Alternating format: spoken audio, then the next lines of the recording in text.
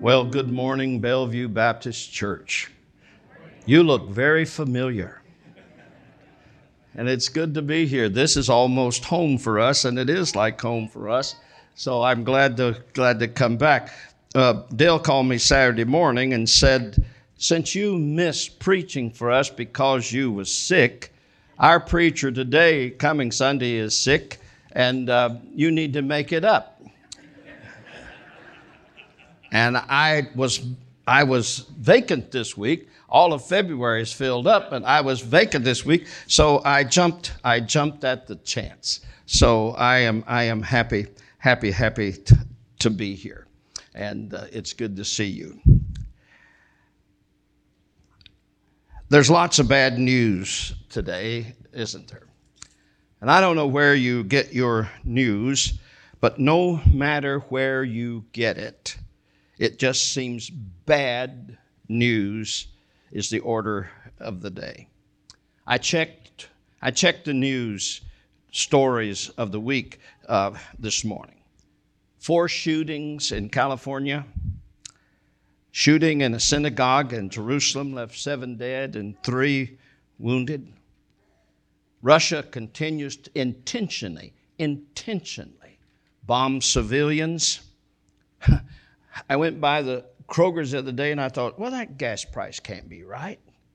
But it is. It is. And have you heard any good news coming out of D.C. lately? I haven't heard any good news coming out of D.C. lately. So you get the picture. Bad news, bad news, bad news. Kentucky lost to Kansas. Bad news, bad news, bad news. But in the midst of all this bad news, I want to return to our roots today. I want to return to the gospel. The word gospel, as you know, means good news. And I believe that you would agree with me that if ever there was a time for the gospel, the good news of Jesus, to be preached, it is today. And so with all that bad news out there, I want us to talk today about the best news ever. The best news ever. Pray with me and we will get to it. Father, we come before you today with praise and thanksgiving. And we thank you, Father, that through the gospel, through the good news, through the death and the resurrection of Jesus, there is no condemnation to those who have accepted you as Lord and Savior.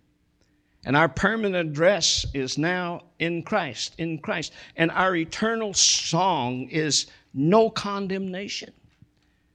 So we praise you and bless you and adore you for the astonishing good news and what it means when we accept you into our lives. Father, if ever there was a day, among all the bad news in these days, we need the good news. We need the good news of the gospel more than ever. Now, Father, we've come to this place to pray for one another today. There are all kinds of needs among us today. Some grieving, some are worried out of their minds, and some worried about just making it through the day. Some are anxious, some are lonely, some are grieving. So I pray, Father, that you come amongst us and minister to our spirits today. And now, Father, I pray that you would take the word of God and pour through me so that I can preach to these good people and take these human words and use them today to speak to us. We ask it in the name of Jesus. And all God's people said, amen. The best news ever. Now, I think I've got it here. Look at these. Look at this. Remember that guy? Remember that guy? You don't see him anymore, so they don't put the camera on him anymore. And then we remember Tim Tebow always played with 3:16 under his eyes. Now, John 3:16 is one of the most recognized symbols and one of the recognized symbols of our faith, and it is familiar to us, but how many of us really know it? John 3:16 today is more displayed than it is experienced. So what I want you to do today, I want to enter into the best news ever and experience John 3:16 as it was meant to be. John 3:16 is probably one of the most famous sentences in all of literature. So let's read it out loud together. This is from the English Standard Version. Let me read it out loud with me. For God so loved the world that he gave his only Son, that whoever believes in him should not perish but have eternal life. Dr. Frederick Bruner, Dale Bruner, it took him 10 years to write his commentary on the book of John. This is what he said about John 3:16. God, the greatest subject ever. So, the greatest extent ever. Love, the greatest affection ever. The world, the greatest object ever. He gave his only Son, the greatest gift ever. Whoever believes, the greatest opportunity ever. Shall not perish, the greatest rescue ever. Have everlasting life, the greatest promise ever. Isn't that good? Isn't that good? For God so loved the world that he gave his only Son. Max Lucado, in his book 3:16, says it like this. He loved, he came, we believe, we live. Now, I cannot improve on that at all. So let's go with it. First of all, he loved. God so loved. Now, at the heart of every truth we believe is the reality that God is love. The fact that God is love is the source of comfort and hope in all these troubled times, these uncommon troubled times that we're having, and all these crises that our world is facing. See, the coming of Jesus proved beyond a shadow of a doubt what God is like. God so loved. Now, folks, this statement, I think, requires us to rethink who God is in the first place. A lot of people think that God is this judge who's just waiting up in heaven to pronounce sentence on us. No. God is this cosmic auditor sitting up there making a list, checking it twice, going to find out who's naughty and nice. God is this huge cosmic power ready to just beat us into submission. John says, God so loved. Now, there's something in us that responds to the reality that God is love. And that's why we still like to sing, and it's one of my favorite hymns. Yes, Jesus loves me. Yes, Jesus loves me. Jesus loves me. This I know, for the Bible tells me so. And the other day, I found myself singing that little song that kids used to sing. He's got the whole world in his hands. He's got you and me, brother, in his hands. He's got you and me, sister, in his hands. He's got the little bitty baby in his hands. He's got the whole world in his hands. And the truth of that is that we are held by God, and God's source of love is comfort and joy. You see, folks, when we are being held by the hands of God, wow. I love to listen to the National Christian Choir. They're out of Washington, D.C. Matter of fact, they're in Baltimore, but they claim Washington, D.C. is their address. And got several CDs of that great choir. They sing a song that has so helped me in a lot of troubled times. And it goes like, Jesus, hold me, I'm in the midst of a storm. Jesus, hold me, I'll be safe in my Father's arms. Amen, amen.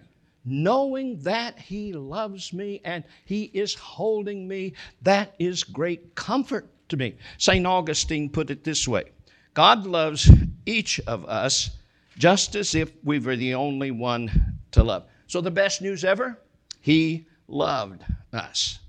He came. God's love is a giving love. For God so loved the world that he gave. He came. Now, why did he come? Well, what are the implications of the fact that God came to us in Jesus? The assurance of God's love calls for a relationship with Him.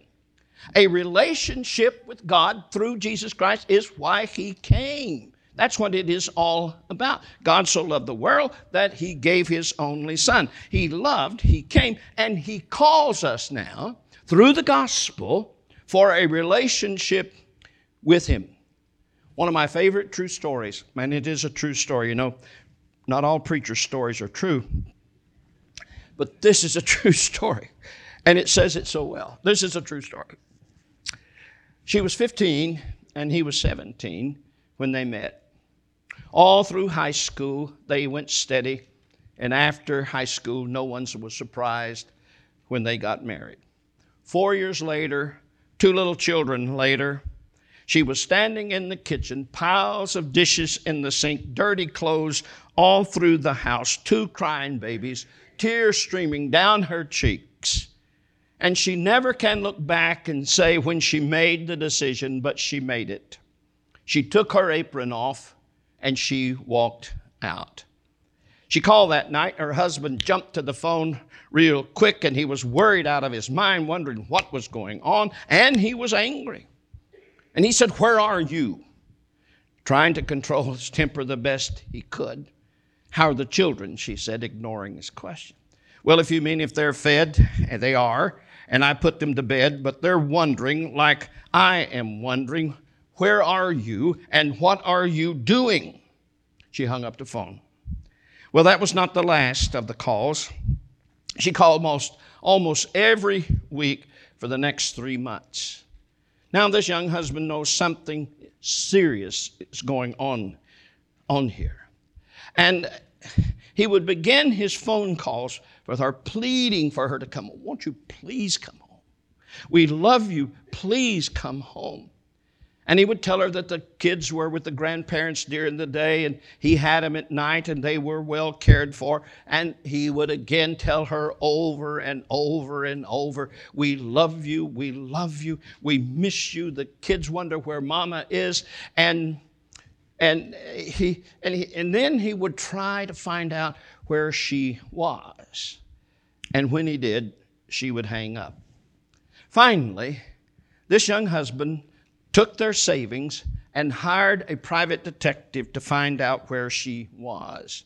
The detective found her and said that she was in a third-rate hotel in Des Moines, Iowa. He borrowed money from his in-laws, bought a plane ticket to Des Moines, took a cab out to this hotel where she lived, and climbed the stairs to her third-floor room. And if you'd have been there, you would have seen the fear in his eyes, the sweat on his brow, and his hands shook visibly as he knocked on the door.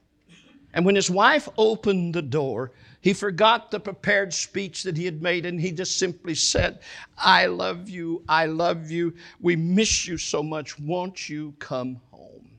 And she collapsed into his arms, and they went home together. One evening, after the kids were in the bed, they were sitting before the fire, and he brought up enough courage to ask the question that he had been wondering for past months. And finally he said to her, "Why wouldn't you come home? When I told you over and over that I loved you, I loved you, I loved you, and we missed you, why didn't you come home?" And with very profound simplicity, she said, "Because before, those were only words, Johnny. But you came. You came, Johnny. You came. You came. And that's it. He loved and he came."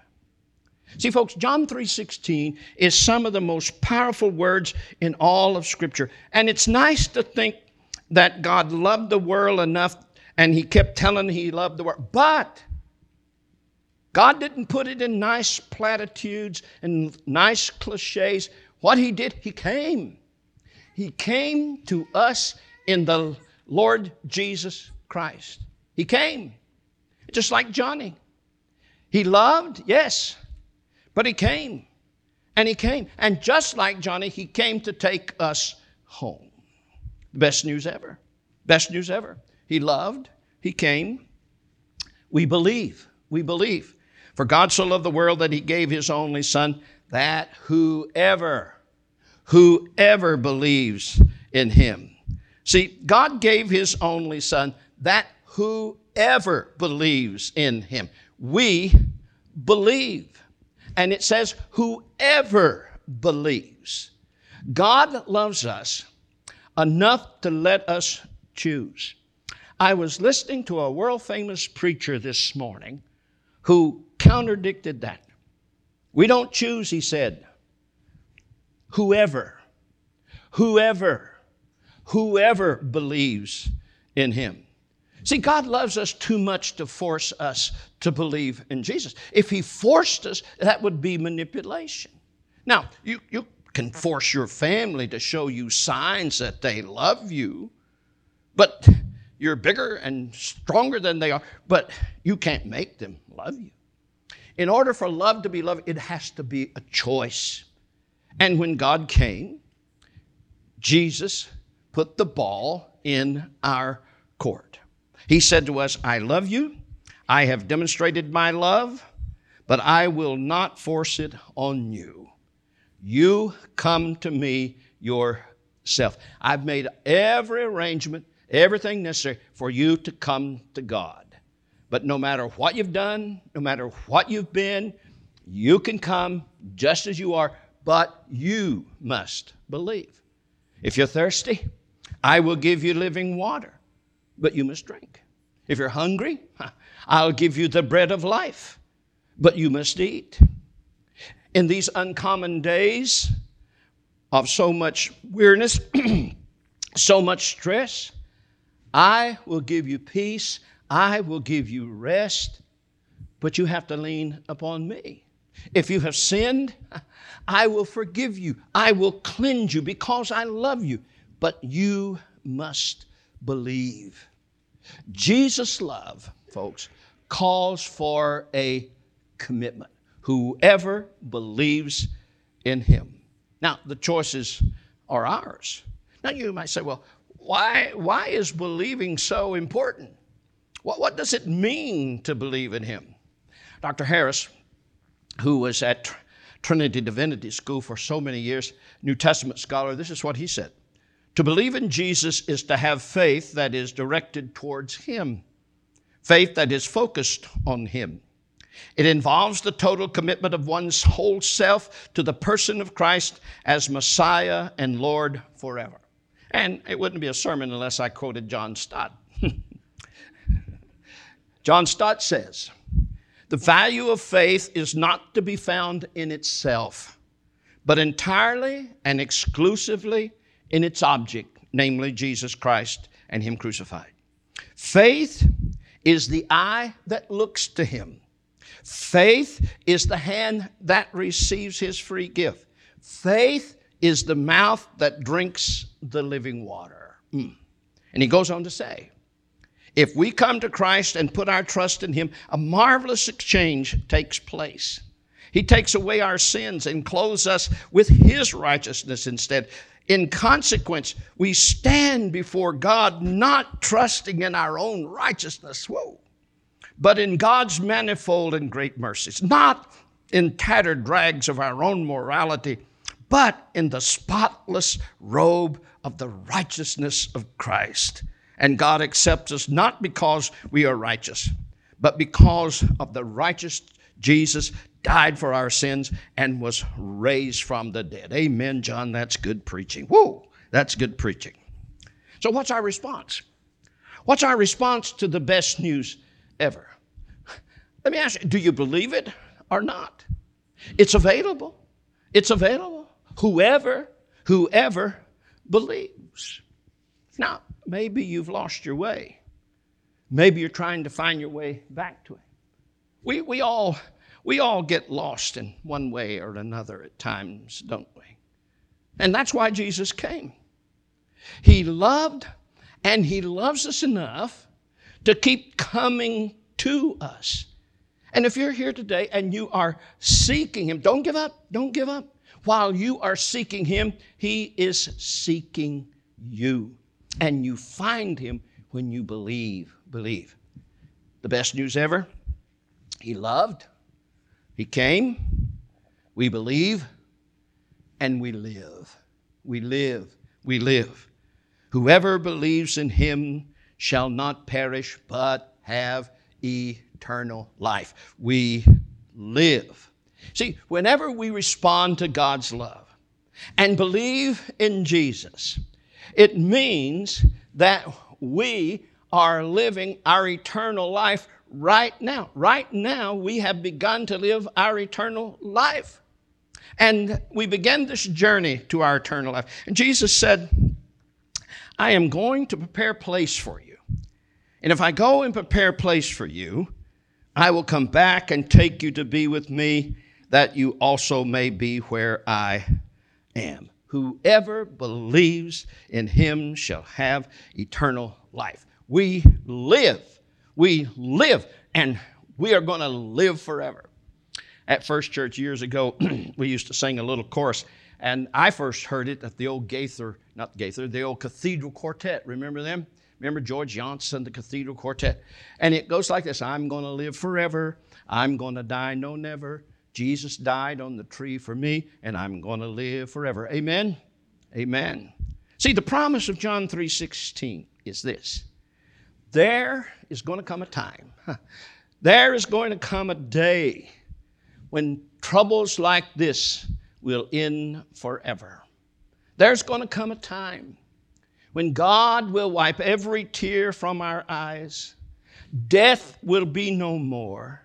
Neither shall there be mourning or crying anymore, for the former things have passed away. See, the hope of heaven is God's promise to those who put their faith in the death and resurrection of Jesus Christ for their salvation. Now, I sometimes think, boy, it's hard to imagine. It's hard to imagine. But there will come a time. There will come a time when we look back on this brief moment of trouble. We will be in a perfect world, perfect bodies, a perfect soul, a perfect relationship with God, and in perfect relationship with each other. You'll even be able to get along with your ex, no matter how many of them you've had. And our life with God will be as He intended it to be. And we will live in peace and righteousness forever. Think about it. I lay awake some nights and think about that.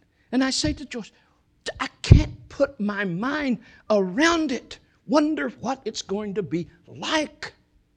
No more anxiety. No more anxiousness. No more worries. Forever with the Lord. Perfect. Just like Jesus is perfect. So folks, these are scary times.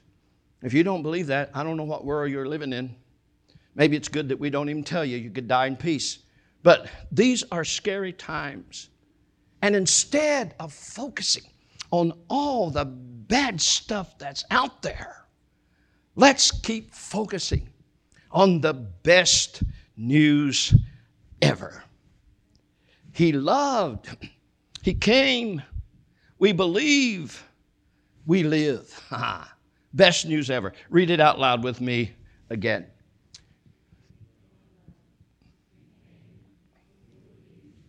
And He lives. For God so loved the world that He gave His only Son, that whoever believes in Him shall not perish, but have eternal life. Whoa, that's as good a news as it gets. Amen? Let's pray. Father, we worship You today because You are a most merciful and compassionate God. The giver of life, the giver of love, the giver of hope, the forgiver of forgiveness, the forgiveness of eternal life. And we praise You for the best news ever. So, Father, we ask You as we walk in this troubled world that You will walk beside us for comfort. You'll walk behind us for our encouragement. You'll walk over us for our protection, under us for our strength, and before us for our guidance. We pray this in the name of Jesus, our Lord and our Savior. And all God's people said, amen. Today we're going to offer you an invitation to accept Jesus Christ. Whoever believes in him will have eternal life. And you know, in John 3:16, we often forget John 17. Jesus didn't come to condemn us, but he came to save us. So he wants to save you this morning. If you never have accepted him, accept his offer of forgiveness today. And if you need to become a part of this Bellevue Baptist Church, I encourage you, this is the place to come and worship. You folks, I hope you realize what you have here. I hope you visitors realize what's here and become a part of it. And if you would like to obey him in baptism, we'd be glad to help you with that decision as well. Let's stand and sing.